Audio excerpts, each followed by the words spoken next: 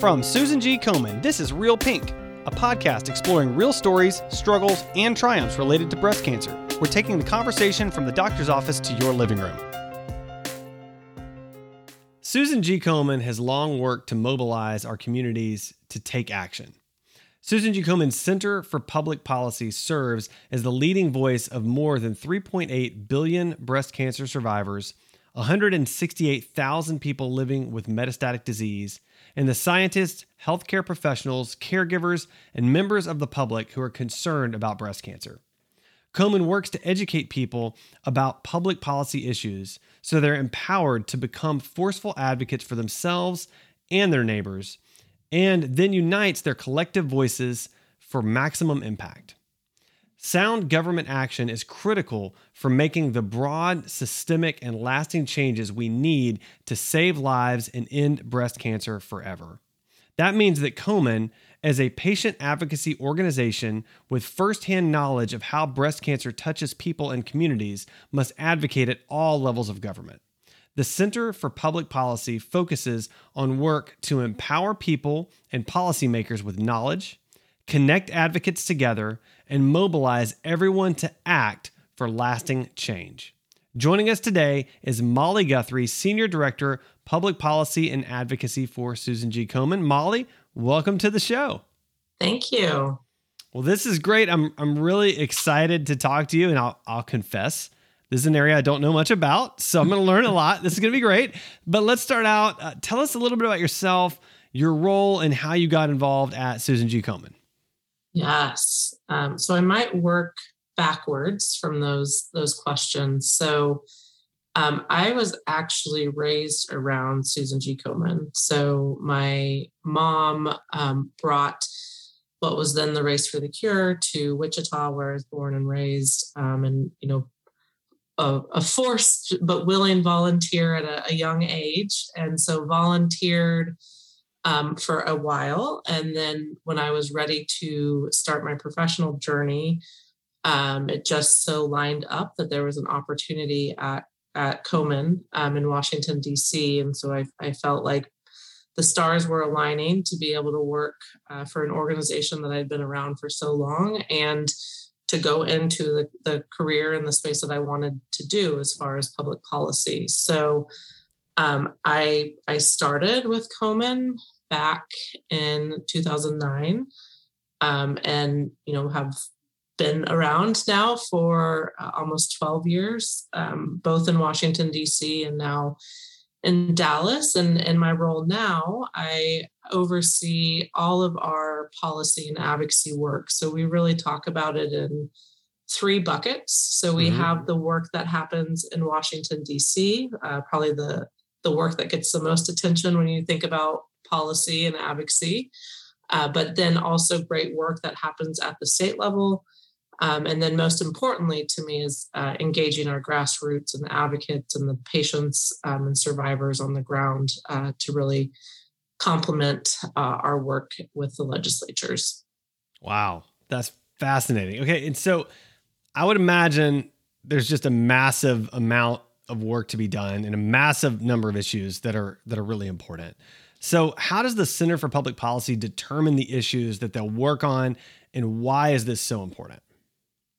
So another great question. And, unfortunately, over my time at Komen, it seems like that list of issues that we need to work on has just continued to grow and expand. But also knowing that we can't work on every single issue that comes across if we want to really see change happen and we want to be addressing issues. And so maybe 5 or 6 years ago, we implemented what we call our issue vetting and selection process, which is a pretty detailed in the weeds process that takes about 6 months to get through. But the real take home from that process is that it's really guided from the ground up. So we start with a survey to all of our advocates, the entire Komen community, to hear what the issues are that are impacting them the most, because we want to be working on issues that will truly have an impact and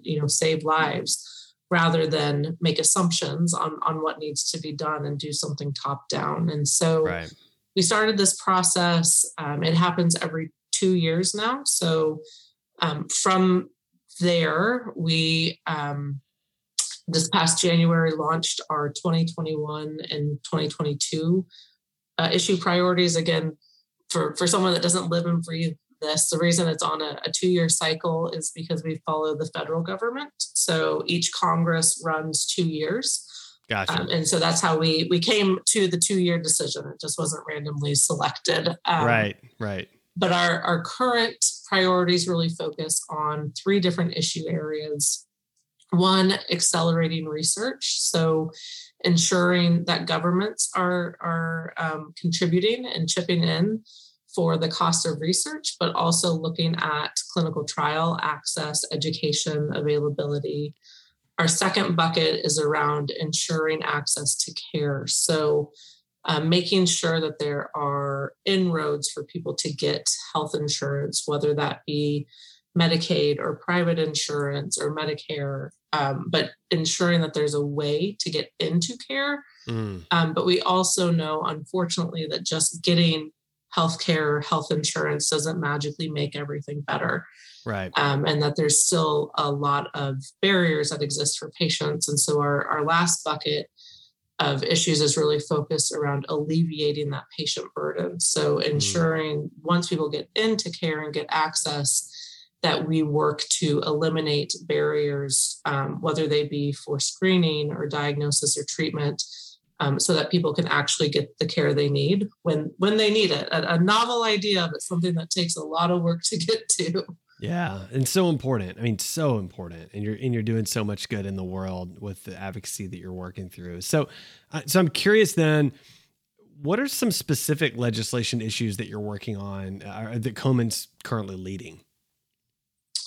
So I would probably pick out 2, maybe 3, where we're really leaning in and leading the effort. So the first is around access to diagnostic imaging.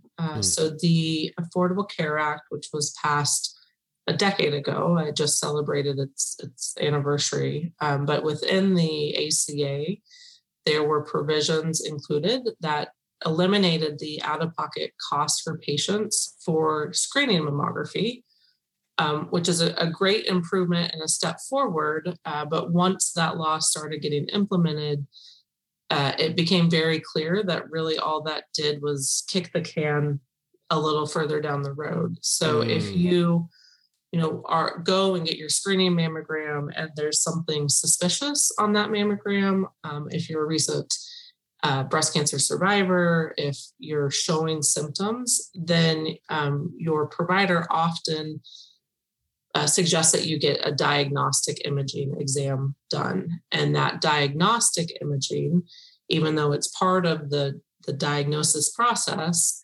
comes with significant out-of-pocket costs for patients. And so, the ACA, the intention was to detect cancers earlier, but unfortunately, what it's done is people get the screening mammogram, find out there's something suspicious, and then have to find the funds to be able to afford the diagnostic to know if they need a biopsy and to know if they have cancer. So obviously not ideal. So Komen at the state level a few years ago started introducing legislation that just takes away or eliminates the out-of-pocket costs for medically necessary diagnostic imaging. And so it's something that we've seen success in. We, before this year, had passed it in 5 states. Arkansas actually just passed. We're waiting for the governor's signature. And then probably about 10 more states had introduced legislation during the 2021 session. And again, without going too far in the weeds, but nothing is easy when it comes to health insurance. So the state bills aren't enough because there are state regulated insurance plans, but then there are federally regulated insurance plans. And so in addition to the state bill, we are also pushing for federal legislation that would eliminate that cost sharing. But you have to have both. And then there are still a few loopholes that exist, unfortunately. But wow. Working to ensure that people can get get their diagnosis and get into treatment as timely as possible. Yeah.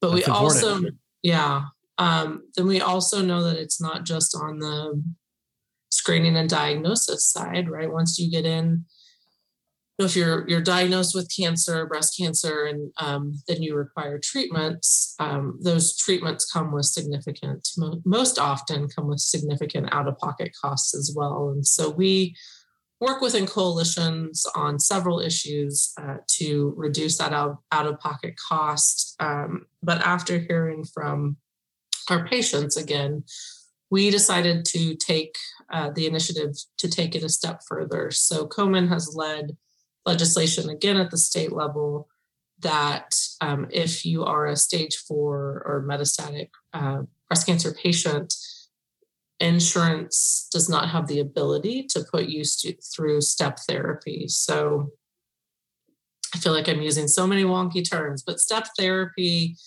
is also known as fail first. And so the idea of that protocol is, a physician prescribes you a treatment. The insurance company or the PBM or whomever decides that treatment is potentially too expensive, or there's another one that they want you to try. And so a patient is forced to take that drug, have that drug fail them. In some cases, that has to happen multiple times before they can get access to the treatment that was originally prescribed by their physician, which is a horrible practice in my opinion for everyone, but especially just bad and gross for those with metastatic disease that have such specialized treatment, but also don't have time to waste failing a drug for 30 or 60 or 90 days before they can do that. So we're working to, like I said, outright prohibit that practice for metastatic patients. Oh man, I love that. And I'm glad you're doing that work, because I agree that does not seem like a good plan. So I'm curious, as we're gaining momentum through the pandemic here, how has the current pandemic changed your priorities over the last 12 months? So it's made it interesting. I think it's maybe evolved our priorities, but to some extent just made them, the issues that we were working on, even more important. So I think, any of us that were watching the news saw, the coverage around people not getting their screening done, either because, they didn't want to go to clinics, or clinics and facilities had to repurpose, especially during, the heat of the virus, and that, resources were being redirected, rightfully so, to address the needs of COVID patients.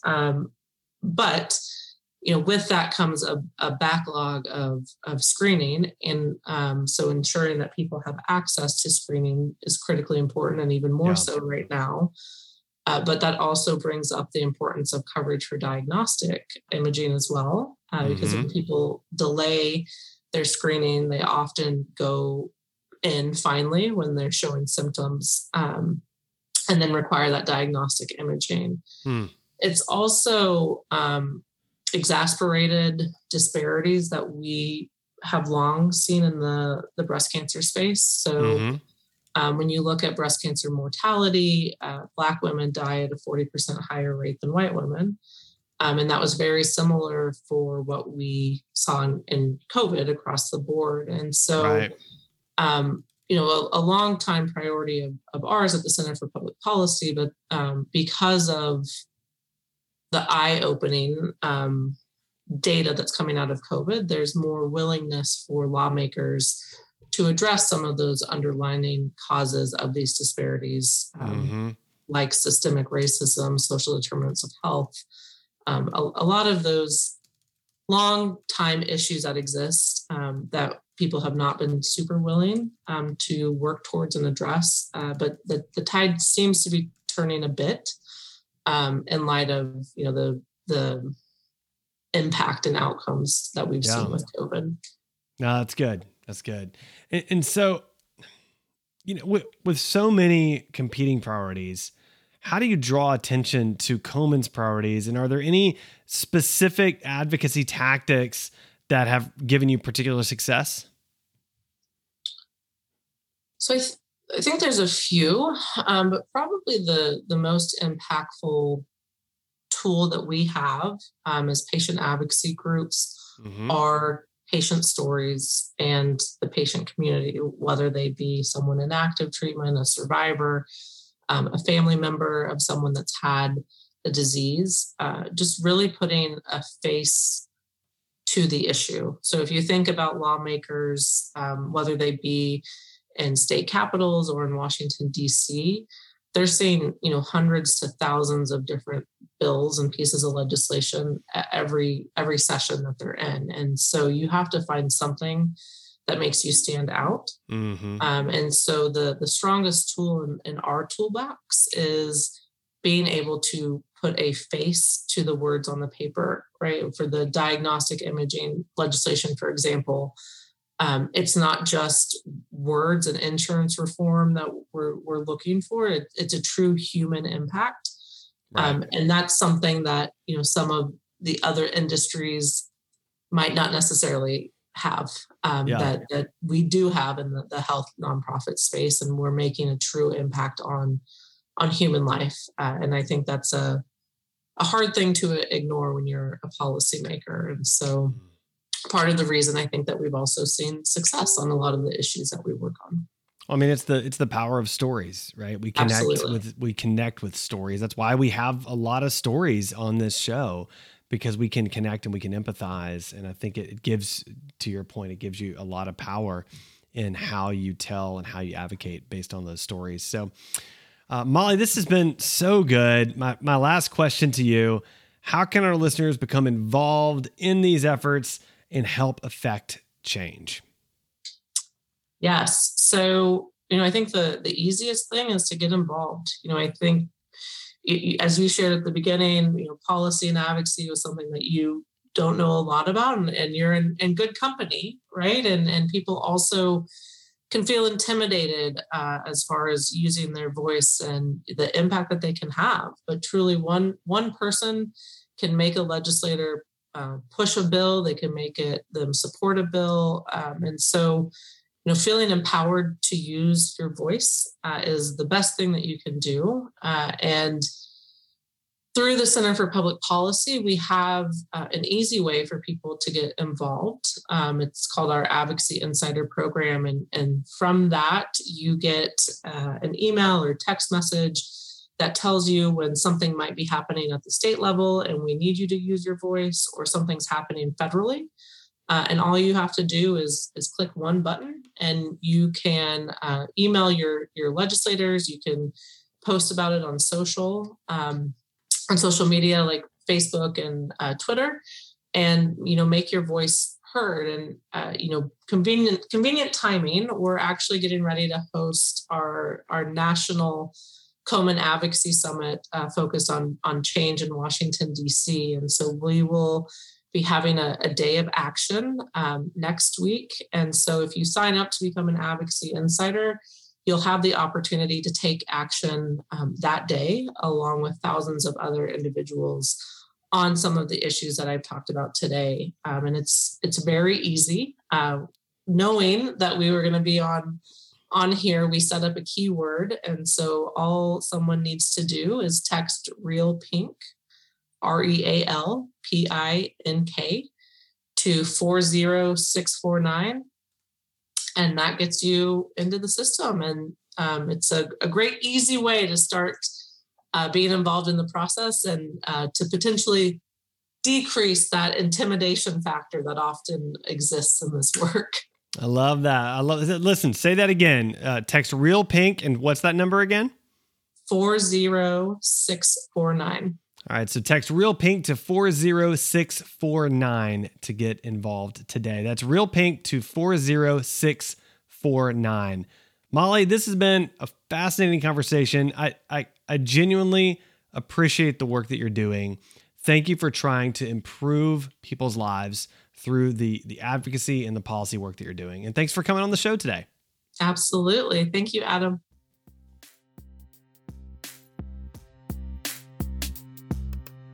Thanks for listening to Real Pink, a weekly podcast by Susan G. Komen. For more episodes, visit realpink.komen.org, and for more on breast cancer, visit komen.org. Make sure to check out @Susan G. Komen on social media. I'm your host, Adam. You can find me on Twitter @AJWalker or on my blog, adamjwalker.com.